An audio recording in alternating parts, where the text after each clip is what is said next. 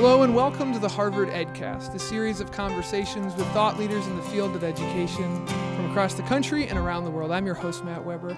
Today we're here talking about the new book, The Prize, Who's in Charge of America's Schools? We're here with the author, Dale Russakoff. Welcome to the EdCast. Thank you for having me. So Dale, give us a little bit of insight into where this fascination, where this interest in writing about Newark stemmed from your own personal background, and why this is such an important story to tell about what's happening in the sort of education world and field right now. Well, for me personally, I guess it goes all the way back to my growing up years, because I was born and raised in Birmingham, Alabama, and I was in the last generation of kids who grew up in segregation. And was just from an early age really kind of aware of the separateness and difference and inequity. And I think that it just became, because my parents encouraged me to, ask them questions about it, I think it became kind of the way I got engaged with the world, was just asking a lot of questions. But also just throughout my life and even my studies in college and everything, I've just been very interested in the issues of race and inequality that run all through American history. So fast forward, skipping a lot of things, I was a reporter for 28 years for the Washington Post, and I spent almost half of that time in the New York bureau, and that included covering Newark, which is really, 25 minutes from New York City. And I just, from the first time I was there, I just was drawn to it. It's a city with a tremendous amount of troubles and struggles, but it's such a metaphor for what's happened to urban America and why, and the role of race and the role of economic disinvestment and white flight, and the sort of where do you go from here questions are everywhere in Newark. So when this happened, I'd never been a beat reporter in education, but I've become very interested in education over the years, having raised two of my own kids with my husband, and, just basically been involved as a tutor and observer of education through them. And I also had tutored for a couple of years in the Newark schools just as a volunteer, because I really got interested in tutoring generally. So all of those things made me very interested in what was the education reform movement about. What did it offer that the status quo didn't offer? Obviously, there's a big difference between the status quo and the reformers. But what exactly was the potential of this movement to change education? And when this announcement was made, I was pretty electrified. I just thought, my God, here's, this extremely young billionaire giving what sounded to me like all the money in the world to a project led by this Democratic mayor who was a rising star nationally and this Republican governor who was a rising star nationally. I just assumed something really fascinating would come of it, and whatever came of it, it would be an important story to learn from. And that's the thrust of the book. All these heavy hitters, all these sort of Shakespearean characters, all assembled in one place to do ultimately something what they had all hoped was really good for children in Newark. You've got Cory Booker, Chris Christie, Mark Zuckerberg. You've got announcements on Oprah, and then kind of set the stage for our listeners who may not know exactly what happened. What makes this book worthy? Well, what seemed book-worthy about it at the outset was just that it was about education reform in kind of an iconic city that was struggling with all the issues of poverty and violence and child welfare, and that it also had these larger-than-life characters in it.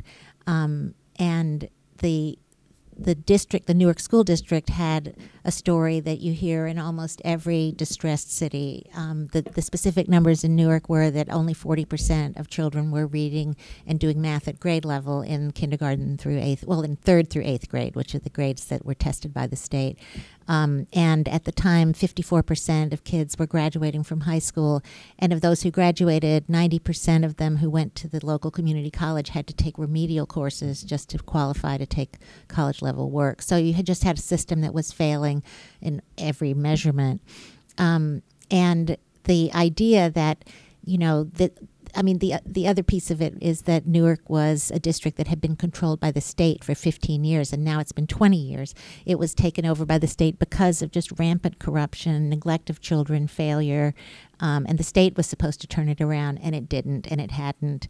And when Christie became governor, he was elected in 2009, he and Booker decided that, well, we're going to get together, we're going to fix this district, and we're going to get a philanthropist to help us, and it turned out to be Zuckerberg. So that was the catalyst for all of this. And tell us a little bit about the flow of this book and how you approached it as an author, as a journalist, but also as an author of looking to tell a story, but also hoping that the people learning. I mean, things happened, good and bad, in Newark. What do you hope that the reader of the book learns from this, aside from just getting a really great story about the ups and downs of this sort of drama? Well, I think that, for one thing, the education reform movement is in, its early stages, even though it's been around for 20 years. And I think that, things were evolving even as all of this was happening, and things will continue to evolve. And so hopefully, what setbacks and mistakes were made in Newark will become lessons for the future. But what happened was that they came in really with just an excess of moral outrage and actually hubris, thinking we know what works. That was their mantra. They said it all the time. We know what works. And the corollary was, you don't. And the community was never involved in any discussions about what was going to be done with this money or how this reform was going to take place. In fact, the announcement of the gift on Oprah came as news to the entire community in Newark. The parents of the children in the public schools had no idea any time before Oprah's national audience did that a revolution was coming to their schools or to their children's lives. So I think, the idea that, and I think that the deliberate shutting out of the community was actually done with good intentions, because the reformers believed that if you made this a more democratic process, it would be taken captive by unions and political bosses who for generations had determined what became of the Newark school budget and the Newark schools. I mean, the reason that I named the book The Prize is that the Newark School District was considered a prize by the political patronage kings, the politicians, the unions. Everybody wanted to control that prize because it's $1 billion a year. It's the biggest public budget in Newark, and it's the biggest employer in the entire city with the exception of United Airlines. So if you have any ambition to have power in Newark, one thing that you tended to do was you wanted to control the Newark school budget, and that was not because you wanted to help children learn. It was because you wanted to enhance your own power. So there was this whole history of, real misuse and abuse of the public schools by the local powers that be. And the reformers felt, well, let's just keep it out of their hands. But in doing that, they kind of assumed that they spoke for everyone. And there was just a vast groundswell in Newark among parents, among, grassroots community leaders, among civic leaders, that the schools desperately needed to improve. And there was a consensus that something had to happen. And had that been tapped into, this never would have been such a top-down process. And I think there would have been not only more community buy-in, but a different strategy that might have had a lot more impact than the one they took, the one they followed. I don't want to give too much away because we want people to still read the book. It's called The Prize, Who's in Charge of America's Schools, out in bookstores now. In New York Times bestseller as well. Congratulations, Dale. Thank you. But give us a little, whet the appetite of the listener. How does Zuckerberg feel about all this? How does Mark Zuckerberg, who gave an incredible amount of money in hopes that it would do good in Newark, finding out that maybe not so much good change happened? Well, he has not said anything publicly about being disappointed, but it's clear that from the way he's handling his subsequent philanthropy that he's not pleased with the strategy that they used in Newark. But what I think that he feels good about a couple of things that they did accomplish. $60 million of the $200 million. He gave $100 million. Other donors matched it with another $100 million. $60 million of that went to subsidize the expansion of charter schools. And within a couple of years, they will have doubled the number of children in Newark charter schools. So that'll be 40% of the school school-age kids will be in charter schools. Another thing they did was $50 million of Zuckerberg's money, so half of his money went to getting a new teacher's contract, which does have much more accountability in it. For example, teachers no longer get a raise every year unless they're rated effective or highly effective on a 4-point scale that also includes partially effective and ineffective. It used to be that almost everybody got a raise regardless of their ratings. And, while that doesn't sound to somebody in the private sector like a huge deal, it is a big change in Newark. But the interesting thing about it is that of the $50 million that Zuckerberg put up for that, $31 million went to back pay for the teachers who'd been working for 3 years without a contract. And that was just a quid pro quo. The union said, if we don't get this, we don't come to the table. So more than half of the money that funded the teacher's contract was basically, in Newark, it's known as a payoff, just to get the union to the table. And one of the main things he wanted was merit pay. He wanted to reward the best teachers in the hopes that they would stay in the profession and grow and develop and be rewarded.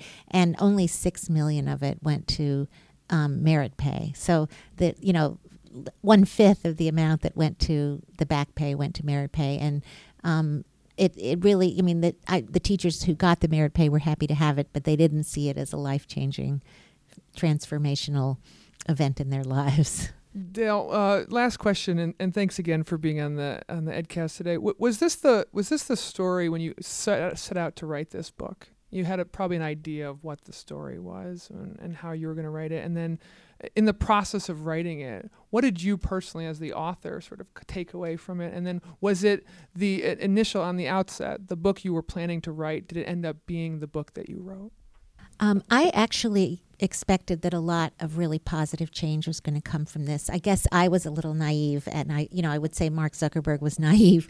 Not bad company to be with. Right. Although I think that he's doing a little better than I am. But I think that I did expect that with $100 million and the backing of the Republican governor and the Democratic mayor, that really significant things would happen in education. And that was the story I wanted to follow. And I did want very much to follow it from the top and from the ground level. So positioning myself in a number of schools to just watch the reforms come at kids and teachers, and also being in touch with the people at the top of the effort to see them come up with their ideas and their motivations and their calculations, and just sort of try to keep going back and forth between the top and the bottom of this effort. So I thought that that would be an interesting way to look at it, but I didn't realize that I didn't realize how little they knew about what they were trying to accomplish, because it's one thing to increase the number of charter schools, but that kind of happens when you have philanthropy in any city. You can increase charter schools, but what they said was that not only were they going to increase charter schools, but Booker's words to Zuckerberg were, "We're going to flip a whole city."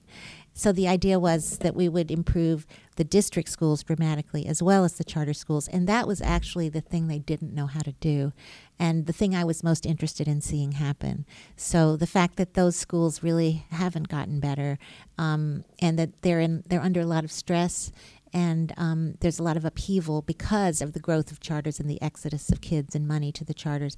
And that's something that nobody seems to have figured out how to do well. And yet you do have a majority of kids still in traditional public schools contending with all of that. Seems like people would think the recipe for ed reform would be hundreds of millions of dollars and cooperation from all levels of government and buy-in from the teachers. And in this case, it seems like that recipe didn't bake the cake that was needed. No, and they didn't really have the buy-in of the teachers. They alienated the teachers, and I think they alienated all the forces on the ground, because they basically said, we're going to fix this and we're going to save your children, and P.S., we're not going to ask you what you think of it. Lessons learned, Dale. Thank you for putting this into a book and letting the world read it. It's much, much needed. The book is called The Prize: Who's in Charge of America's Schools? Dale Russakoff, thank you very much for being at the Ed School today. Thanks so much for having me. This has been the Harvard Edcast, a production of the Harvard Graduate School of Education. I'm your host, Matt Weber. Thank you kindly for listening.